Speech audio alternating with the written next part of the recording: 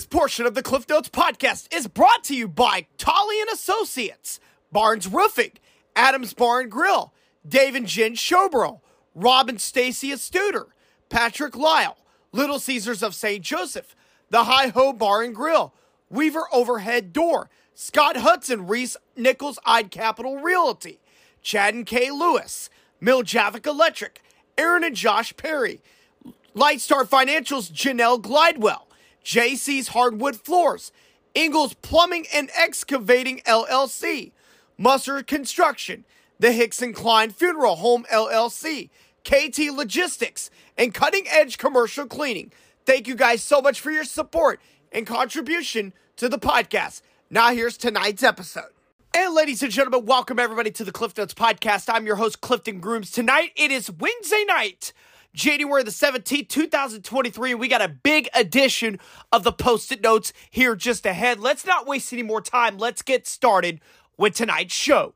We begin this evening with some breaking news coming out of Plattsburg as the school board voted unanimously this evening for the football team to move to 8-man football starting next season.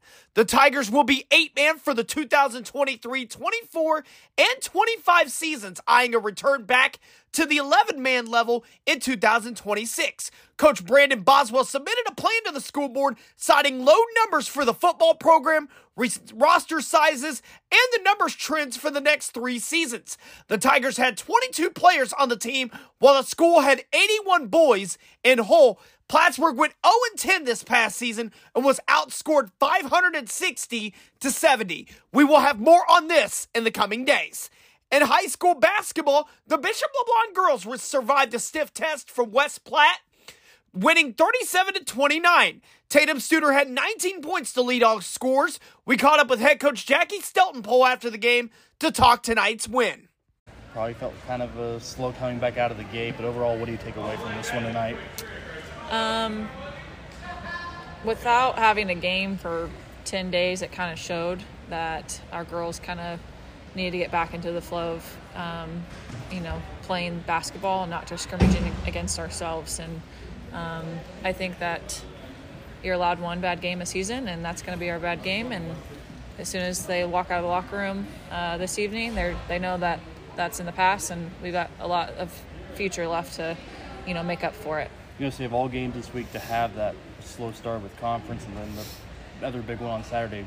Good to get it out of the way tonight and just kind of clean slate going into tomorrow? Yeah, West Spot definitely came out strong, and they were aggressive, and we knew that they were going to be.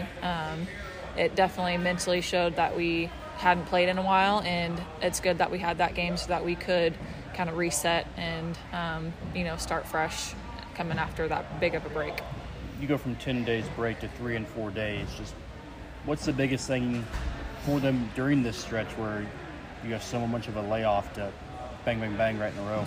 Yeah, honestly, it's going to be all about mental status. We have to make sure that even though we're tired physically, that mentally we stay strong, and we continue to cover that in each and every practice and each and every game, that looking forward, we can't just mentally shut down because our bodies are starting to wear down the second half of the season. The Golden Eagles are now 13-0 on the season and will travel to Maryville for a crucial MEC matchup tomorrow night. We will be in Maryville for the game, and we'll have coverage of the game on tomorrow night's edition of the Post-it Notes. A couple of other high school scores that we're going to pass along. Plattsburg boys defeated Lexington 66-34.